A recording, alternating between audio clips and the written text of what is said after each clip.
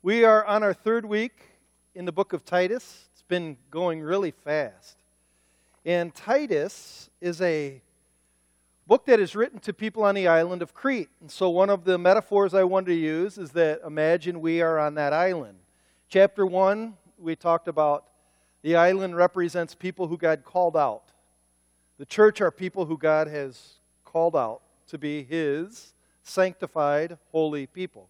Last week we talked about how God has given the church elders or leaders for the purpose of making sure the church stays straight or fulfills the duty of a bride, pure and single-minded devotion towards our groom, which is Jesus Himself. Today we're going to talk about a very strange topic. Somebody said, I like doing book studies because you can't avoid some topics. And today we're going to talk about another reason why the elders are needed. And another reason why the elders are needed, because everybody on the island isn't necessarily an islander. Sometimes people get on the island and they're pirates. A pirate is somebody who robs and plunders. And actually in one verse we're going to see where it says people have come into the church and they are upsetting whole families. The NIV says they're ruining households. So I'm going to use this analogy that sometimes people in the church are pirates. They've come to plunder. But there's a problem with talking about pirates. There's a big problem. Many in our church are rather fond of pirates. I won't tell Sue Kaler. I won't mention your name. Ann Rawson. And my wife is one who is fond of pirates. I don't understand. Why do people like pirates so much? Especially that Jack Sparrow with that cheesy mustache. You know, a little bit under the... Who would wear that? That is cheesy. See how I wore that? See? Some people said, where's your Hawaiian church? I dressed like a pirate today. See? You guys aren't laughing. The first service didn't laugh at that. Anyhow, let's continue. You know, a lot of Christian fiction is built on pirates. A lot of the books you ladies read are about pirates.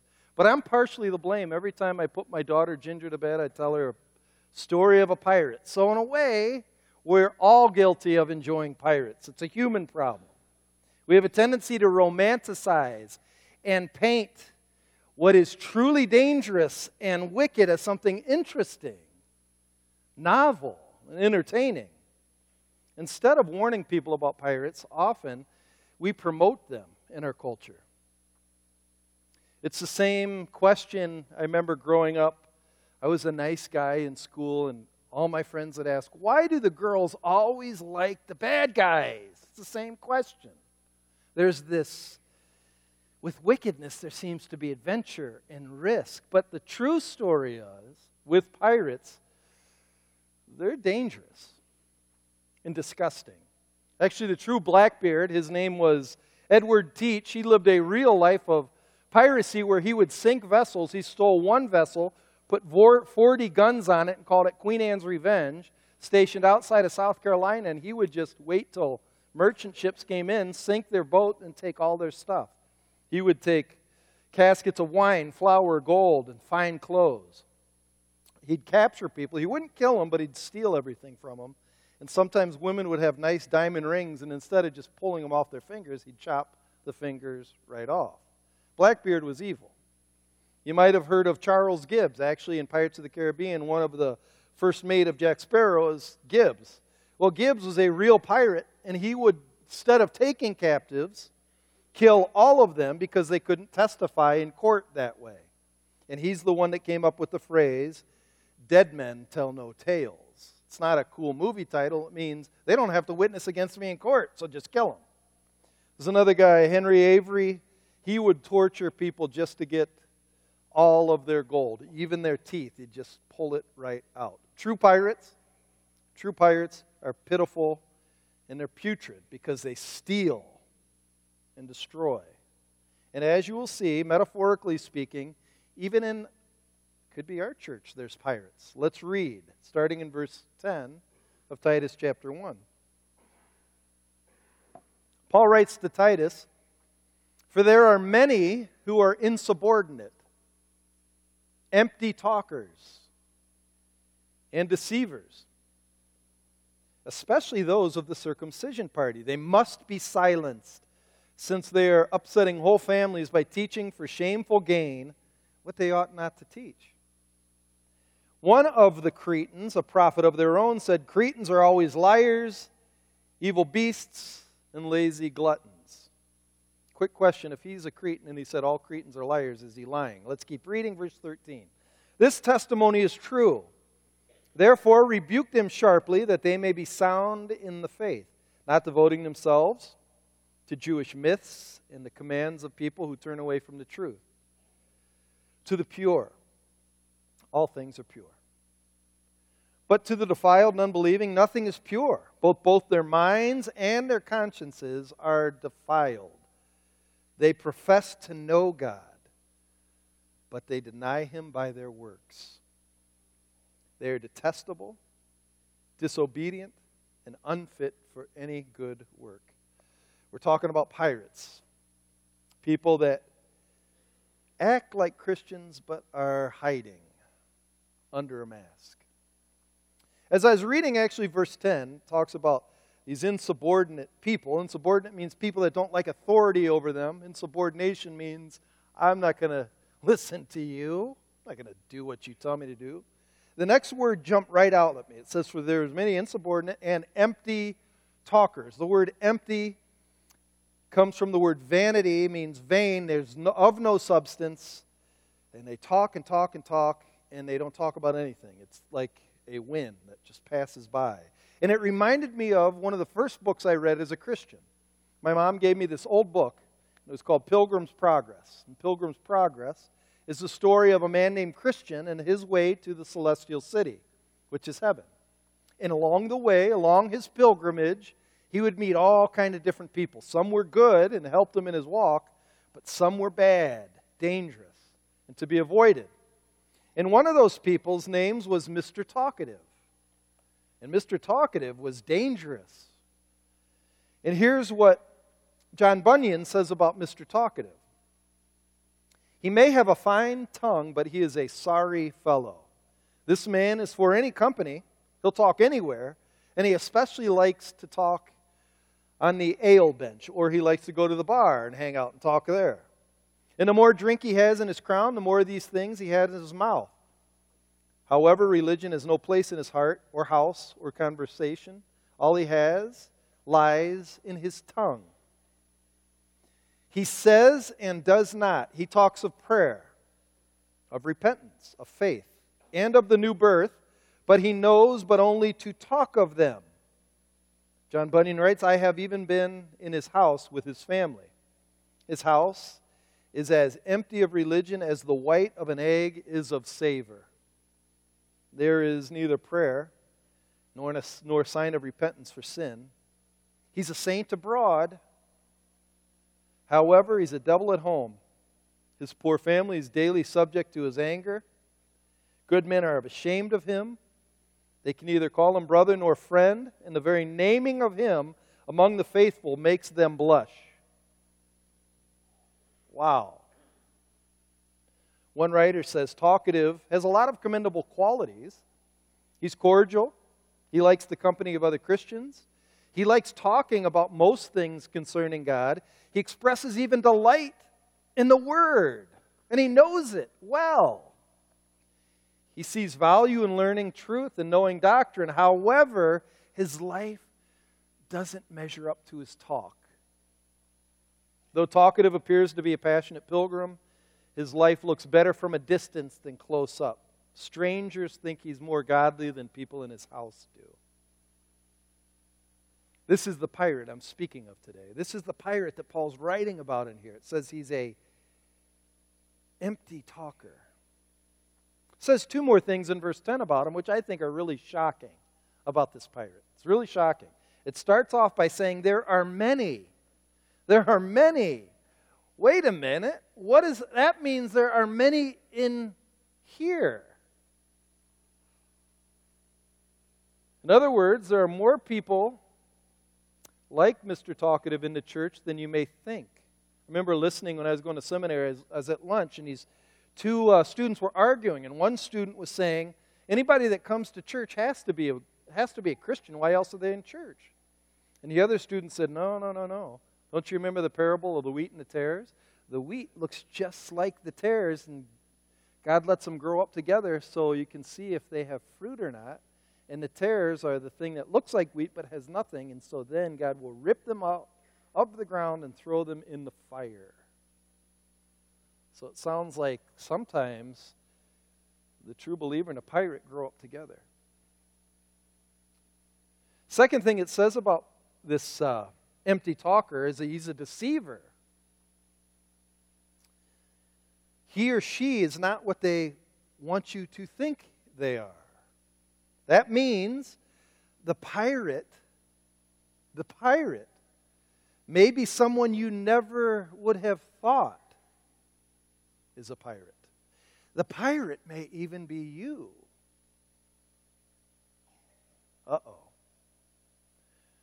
Uh-oh, that's a judgmental statement. No, I'm just saying a deceiver means you are deluding somebody for the sake of thinking you're somebody else. I have often heard that eternity will offer two major surprises, two huge surprises in heaven. Those who get in and those who don't. The problem is with deceit that I've seen is we can actually fool ourselves about ourselves. That's why 2 Corinthians 13:5 says, examine yourself. Check out your heart to see whether you're in the faith. Test yourself. Why does he write that? Because the heart's deceitful above all things. So let's do some examination. We're going to take this passage and examine what a pirate looks like, how he dresses, how he talks. Because this whole idea of being a deceiver means that a person wants to be seen as someone they're not. Another word we use for this is hypocrisy. And when it comes to hypocrisy, I don't think Jesus hated anything more than that. Actually, one of the most scathing diatribes Jesus ever gives is Matthew 23. That would be a scene I would love to see. If you've ever read Matthew 23, he's going after the religious leaders, like hardcore. And in verse 27, here's what he says about them. They are like whitewashed tombs, which outwardly appear beautiful, but within them are dead man's bones, or dead people's bones. Sort of like our fascination with pirates. We may think they're charming. Sticks and stones, love, and he talks like that, and he moves around, he's really charming, but inside, somebody's really like that, they're nasty. Dead bones to a Jew meant unclean. Because if you even walk near a grave and you are Jewish, you became unclean. So this idea of a hypocrite means if I hang out with a hypocrite long enough, I too could become stained. That's why in 1 Corinthians 15 it says, bad company corrupts good behavior. It attaches. So, what's the mask? Well, in verse 10 it says not only the empty talkers are deceivers, but he says especially those of the circumcision party. Those were the religious Jews who blended the teachings of Christ that you needed to believe with Moses. You also need to be circumcised. They're people who blend grace with law. They're people who blend faith alone, the clear water of faith alone, with the poison of works. You know, you could have a whole thing of clear water, but you take one drip of poison, it poisons the whole thing. Do you know faith, if you just say you must do this to be a Christian, it poisons all of grace? That's what was happening. A pious and devout person is a person who really believes you need to perform necessary actions to prove you are one of the elect. Pious people do all they can to look and act holy on the outside. And pious people, it's really strange, pious people have a way of looking just holier than you. And you feel it when you're around them, like, wow, they are really holy. They take a lot of different shapes and forms. They could take the form of an old lady with a rosary who's bent over and cries. My grandmother took that form. She'd have that rosary, and I'd ask her what she believes about Christ, and she didn't really know. But boy, could she do the rosary. You're not supposed to talk about people like that. We wear masks. Some people wear the mask of the King James believer. And they talk like this. They get that buzz haircut, and they got a three-piece suit and a tie. They put that King James Bible underneath that arm, and by golly, they're there every Sunday night, Sunday afternoon, and Monday night, Wednesday night. Oh, you don't like that? Well, okay. Some people have long black beards and wear black robes and wear these wooden chains, and they have pasty white skin, and they say they're priests, and they walk around suffering everywhere they go. It's like that in Russia. Talked to this one guy carrying an icon everywhere he went. And I would say, do you believe that icon helps you get to know Christ? It's a window into heaven. Well, no, it's not. You're not supposed to make those images. That's what the Word of God said. He looked holy, but did he really know? Some people are like hippies. They say peace, and they drive a VW van, and on the side it says Jesus saves. They got a rainbow t-shirt. Some people are really cool. They wear skinny jeans and a black jacket and kind of shaded things, and slick back their hair. Some even befriend actors and singers. The key to the hypocrite is they want to look holy so you think they are close to God. Not everybody who does that is a hypocrite. I'm not saying that. However, what I am saying, that's where hypocrisy starts. Hypocrisy always starts with image. Always. Impression and image for the hypocrite is more important in an intimate walk with God. This is something I really noticed in youth group. I noticed when people are really intimate, like they really have a real good relationship, you don't need to broadcast it. But kids that don't, they're the ones that do the PDA. PDA people are people that need to show you that they have a good relationship. But people that actually do have a good relationship, especially marriages that do have a good relationship, they don't need to broadcast it because it's sacred to them. Why do I want you to share in something that means a lot to me? And I think sometimes faith is like that. People that really know God don't need to show it.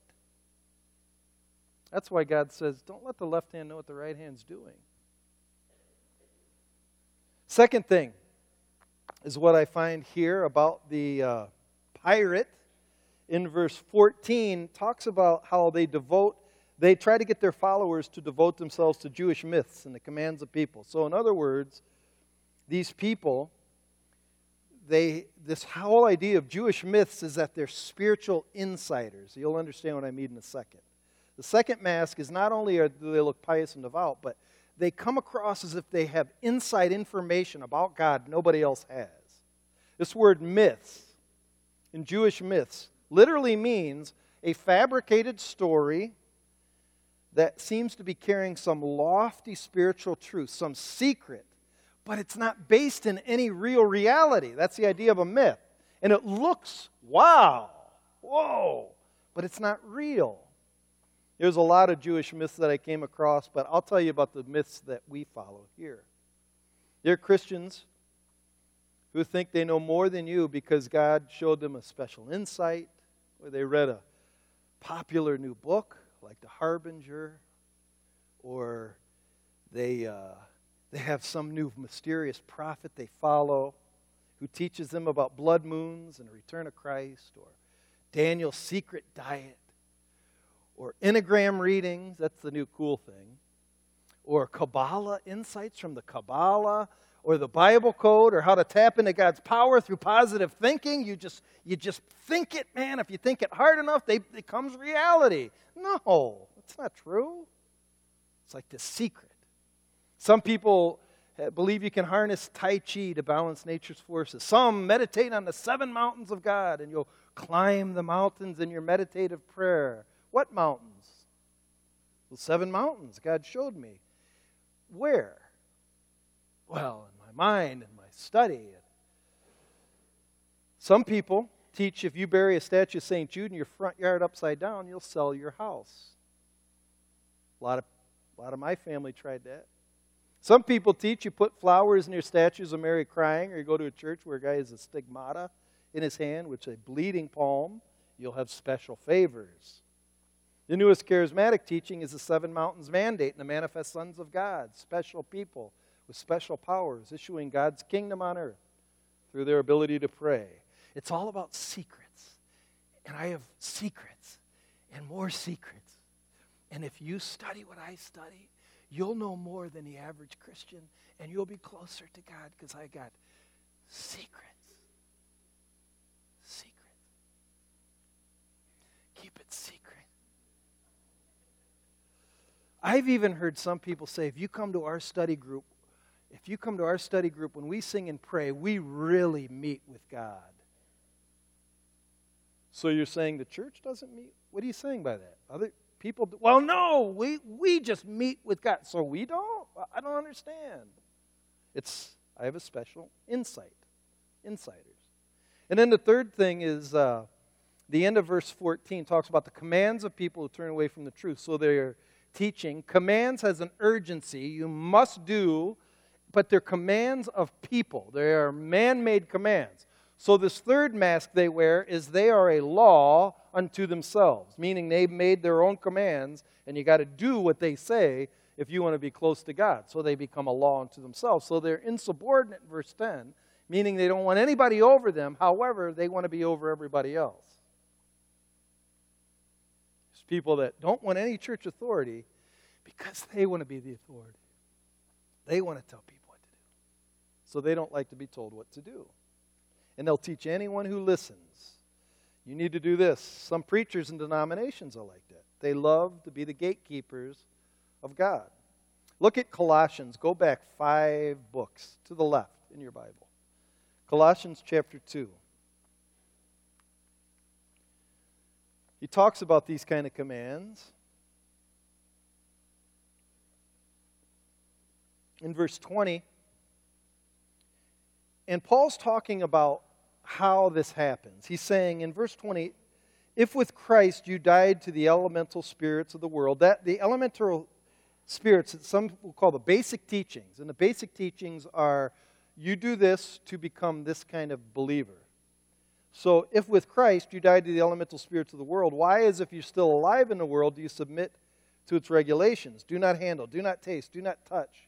Meaning these regulations of if you fast, or if you do this, or if you don't do this, if you wear this or don't wear that, or if you eat this or don't eat that, you are more the kind of person God wants you to be. In verse 22, referring to things that all perish as they're used according to human precepts and teachings. These have indeed an appearance of wisdom in promoting self-made religion and asceticism and severity to the body, but they are of no value in stopping indulgence of the flesh.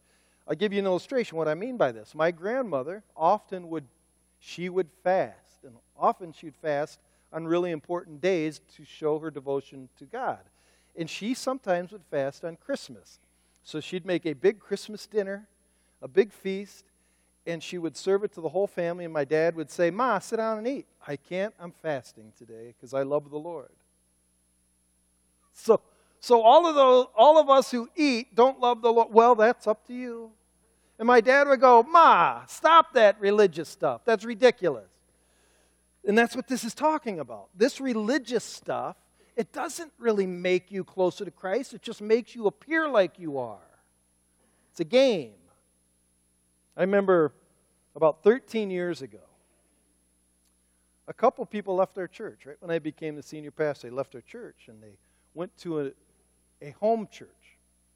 They started their own home church. And I said, why? And they said, well, we found this leader who, he said how he hates how denominations, there's so many different denominations and divisions within the church. And so he decided he's going to go start the one true church. I said, so you're telling me he doesn't like divisions in the church, so he's dividing you from the church for the sake of forming a new church.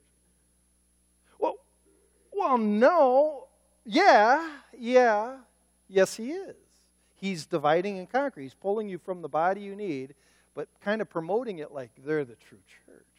Actually, somebody's telling me about this church that formed, this home church that formed. All these people left their church so they could form their home church.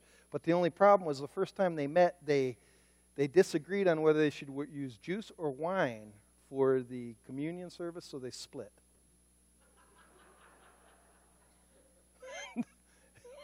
Crazy! That's what this is talking about.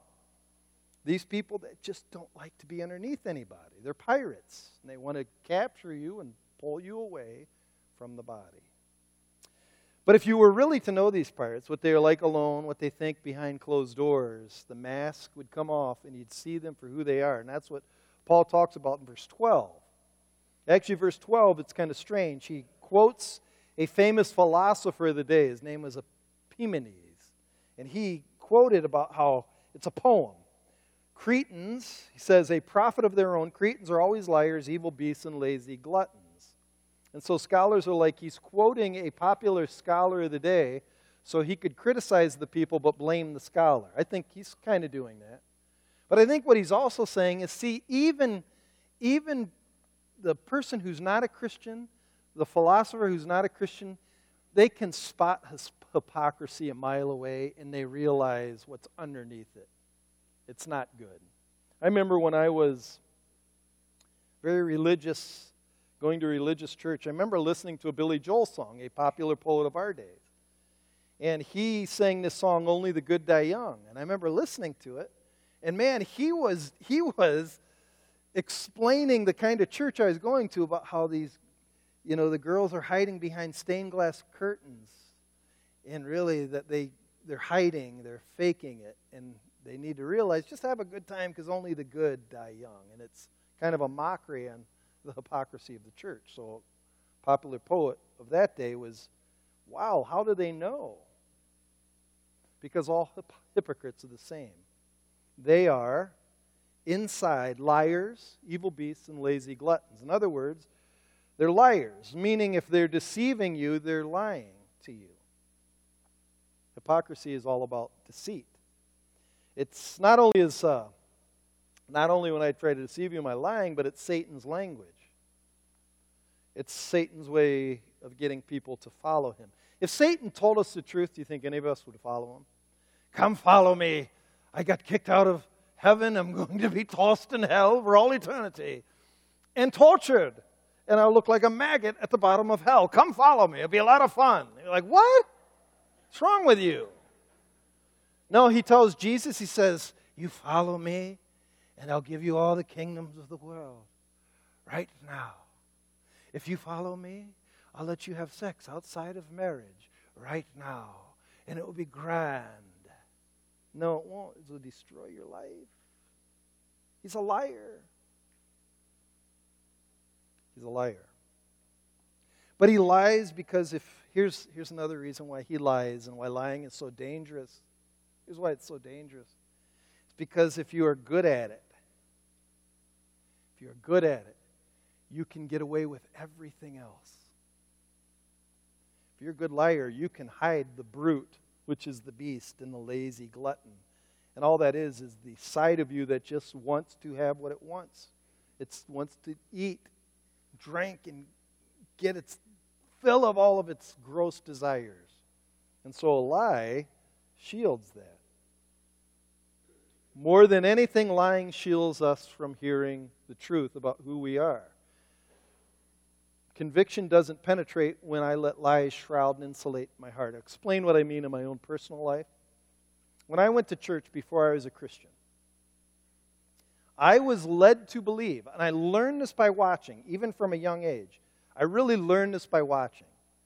I was led to believe by watching other hypocrites that going through the motions of church without meaning it was enough.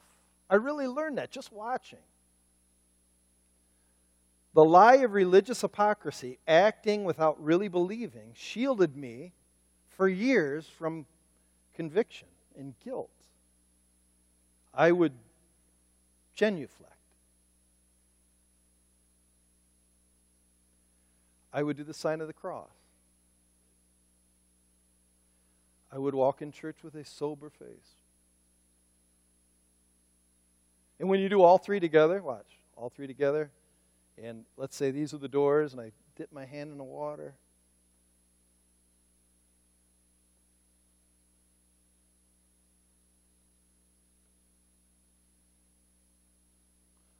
That is impressive. See how holy he is? Do you know how many people do that all the time? And if you point it out, how judgmental, what I'm talking, and I say this often, we serve a real being who lives, who sees me right now. He sees me right now. He's sitting at his Father's right hand right now. And this, to him, the ceiling doesn't exist. He can see right now into my heart. And when I act like I'm with him, don't you think that makes him mad? What if your kid did that to you? I love my father. Hey, son, how are you?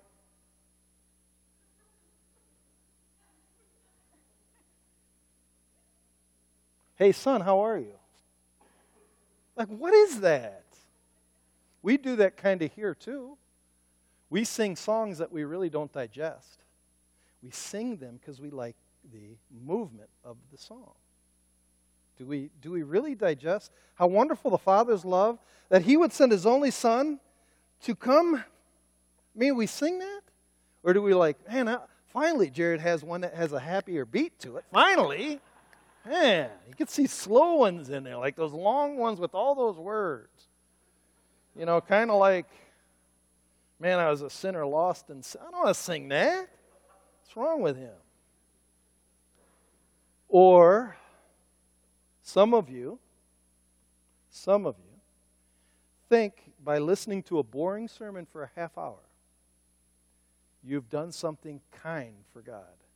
I will put up with Pastor Chris. I can't stand listening, but I'll do it. By golly, I'll do it. I don't know what he's saying up there. He's weird, but I know God will be happy with me if I just withstand it. Man, and when he goes over 40 minutes, that's real double time for God. You know what I'm saying? You're paying your due by putting up with the sermon. And so it gives you a sanction to leave and then do what you want. Because, let's be honest, I know what happens in deer camp.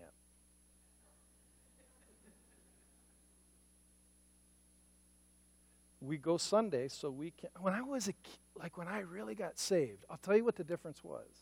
When I really got saved, it was really I've told my story a number of times, but it was a wrestling match. And it was a wrestling match on this point. I used to go to church and I used to confess knowing I'd do the same thing the next weekend. But I'd confess because I thought that's how you pay for it. But my issue when I really got saved was this confession means I'm done. I'm sorry. And I need to change. That was real death. That was death.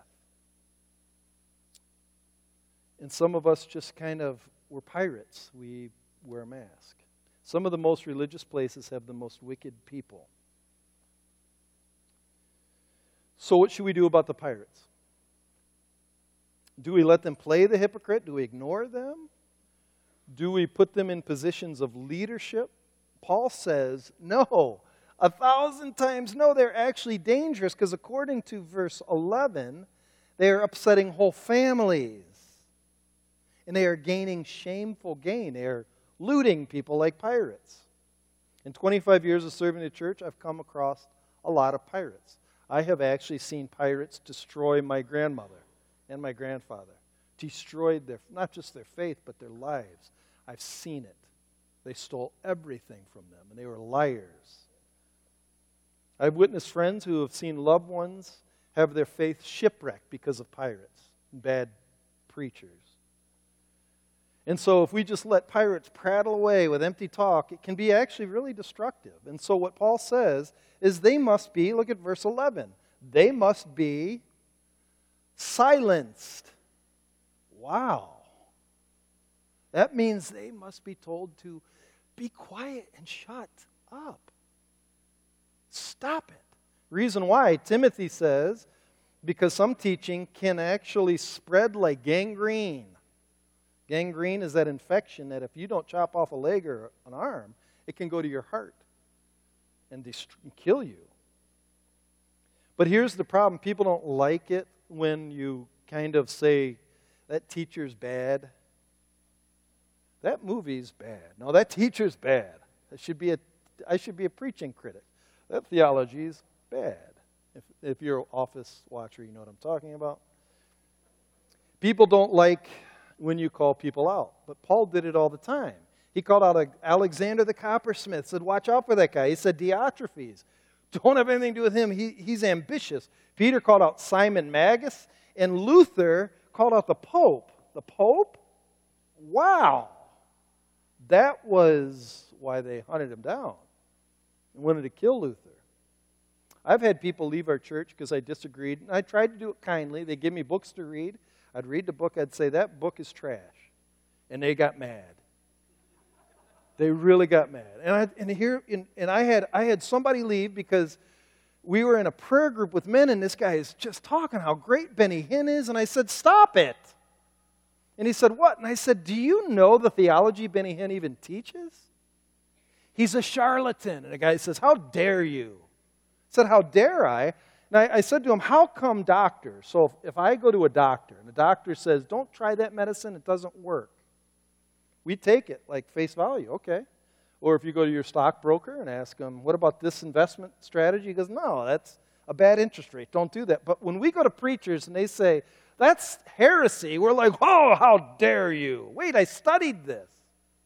Benny Hinn's a fool in his theology. Oh, you're not allowed to say that. And so the guy left the church. And that guy who I said that book is garbage to, 1995, and it's some of the worst. The Harbinger's some of the worst argument I've ever read in my life. And he said, how dare you criticize that book? And they leave. I remember my wife and I were at this church, went to my home church, and this family we really liked invited us over to a Bible study at their house. We went to this Bible study, and they invited this weird guy, like really charismatic, tall, good-looking guy, and he started preaching annihilationism. That means if you're not a Christian and you die, you don't go to hell, you just are annihilated. And I said, that's wrong. And he's like, oh, he looked at me like this. I used to think like that too. I'm like, what? I said, what is that? He's like, you'll come to the light someday. You'll come. And I said, no, you're wrong. You're wrong. And we left, and they thought we were rude and all that, but the guy was wrong. And I went to the leader of our church. He said, yeah, we kicked that guy out a couple years ago because he was spreading heresy. People won't like you when you try to say it's just wrong. The second thing he says is look at verse 13.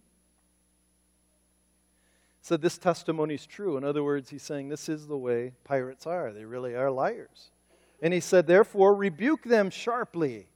That means get in their face and say, you got to change. But this time, it's not just to stop them, but so they will be sound in their faith.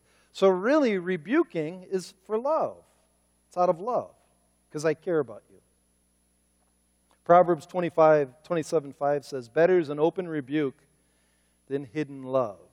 Disagreement is often a clear sign of love. Sometimes a pirate doesn't know he's a pirate. And it's good to just say you're wrong. And you have to have backed up why you're saying that. Do you remember, and some of you won't like this, but do you remember Rob Bell? Do you remember Rob Bell? Rob Bell was incredibly popular in Grand Rapids area. Actually, Rob Bell was popular. Before he was popular, he was singing at our church. It was my very first youth event. He was singing in a punk rock band at Kent City High School. And he's singing, I'm hanging over hell on a corn stalk. Kind of a weird song. Really odd. Singing punk rock. I have decided to follow. Like, man, he's bad. Derek, were you there for that? It was Big Phil. That was the name of him. It was so weird. But he would teach. He was really good. Like, he's captivating speaker. But over the years, his theology started morphing and twisting to where it was just plain wrong. But if you told people he was wrong, they would defend him and say, how dare you? You're slandering him. I've got to tell you now, he has led so many people out of the church who have abandoned God, you would not believe it. You wouldn't believe it. He's now Oprah's, guru, and he hangs out with this Elizabeth lady who wrote Eat, Love, Pray, she is as pagan as they get, but he's best friends with her. But at the time, if you said he's erring, people would say, you don't have the right to say that. And now some people who followed him don't believe this book. They don't believe in absolute truth. Piracy is dangerous, and it needs to be confronted. And people practicing it need to be rebuked, hopefully so you'll get them to come back to the truth. So the final question is, are you a pirate? Maybe you've been listening today and you've wondered, am I a pirate? Do I have friends that are pirates? How do you tell if you're a pirate? The answer is kind of simple. I think it's verse 15. Verse 15 is what I would call a spiritual Rorschach ink blot test. Ink blot test is where you'd take ink and you'd put it on there. So if you see that ink right there, and if you see a butterfly, you are a good person. If you see two bloody guns facing away from each other, you are evil and dark. That's just an illustration. That's not true. I see the guns. Anyhow, we'll keep going. But the idea here is verse 15 is sort of the test that will show you what's really inside of me. Listen to what Paul writes. To the pure, to those who are really his, those who are ruled by the Spirit of God in their mind, all things are pure. But to the defiled, the unbelieving, nothing is pure. Both their minds and their consciences are defiled. You see how he's talking about what's really underneath the mask? It's how you see things, how you see the world. One writer puts it like this: an impure mind, a pirate, will take everything it sees and will make it the means of increasing their polluted heart. So it's an issue of how do you see the world? An impure mind will take everything it sees and will make it the means of continual pollution. What do you laugh at? What do you laugh at?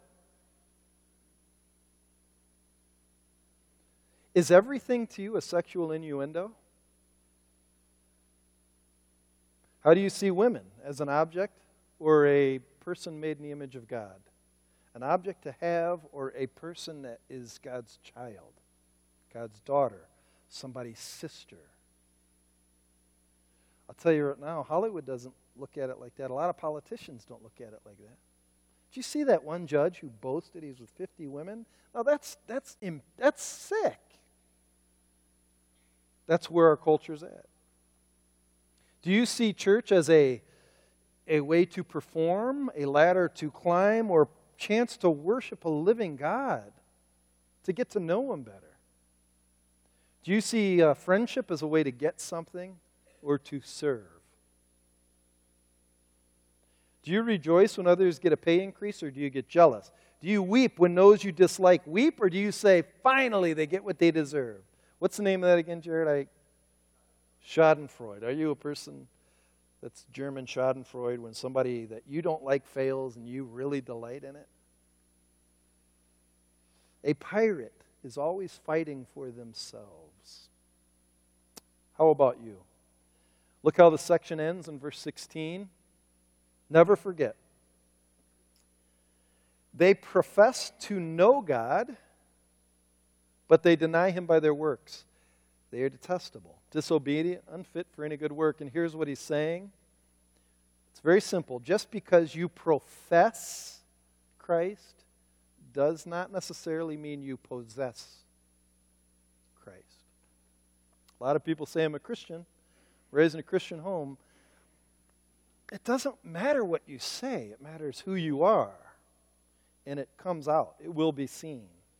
It's that old Adam that goes like, just because you're in a garage doesn't make you a car. In the same way, just because you're in a church doesn't make you a Christian. It's the same thing. It's funny, I told this story, and somebody said, tell it again. I wasn't going to tell it. They said it's good to tell. There was a guy that wanted to be discipled by me, wanted me to teach him theology, and so I would meet with him once a week, and we'd go over heavy-duty theology. And one day, our subject for the day was studying about the impeccability of Christ. That's a fancy word which means Jesus was perfectly pure because He's God. So in His nature, He cannot sin. He can't.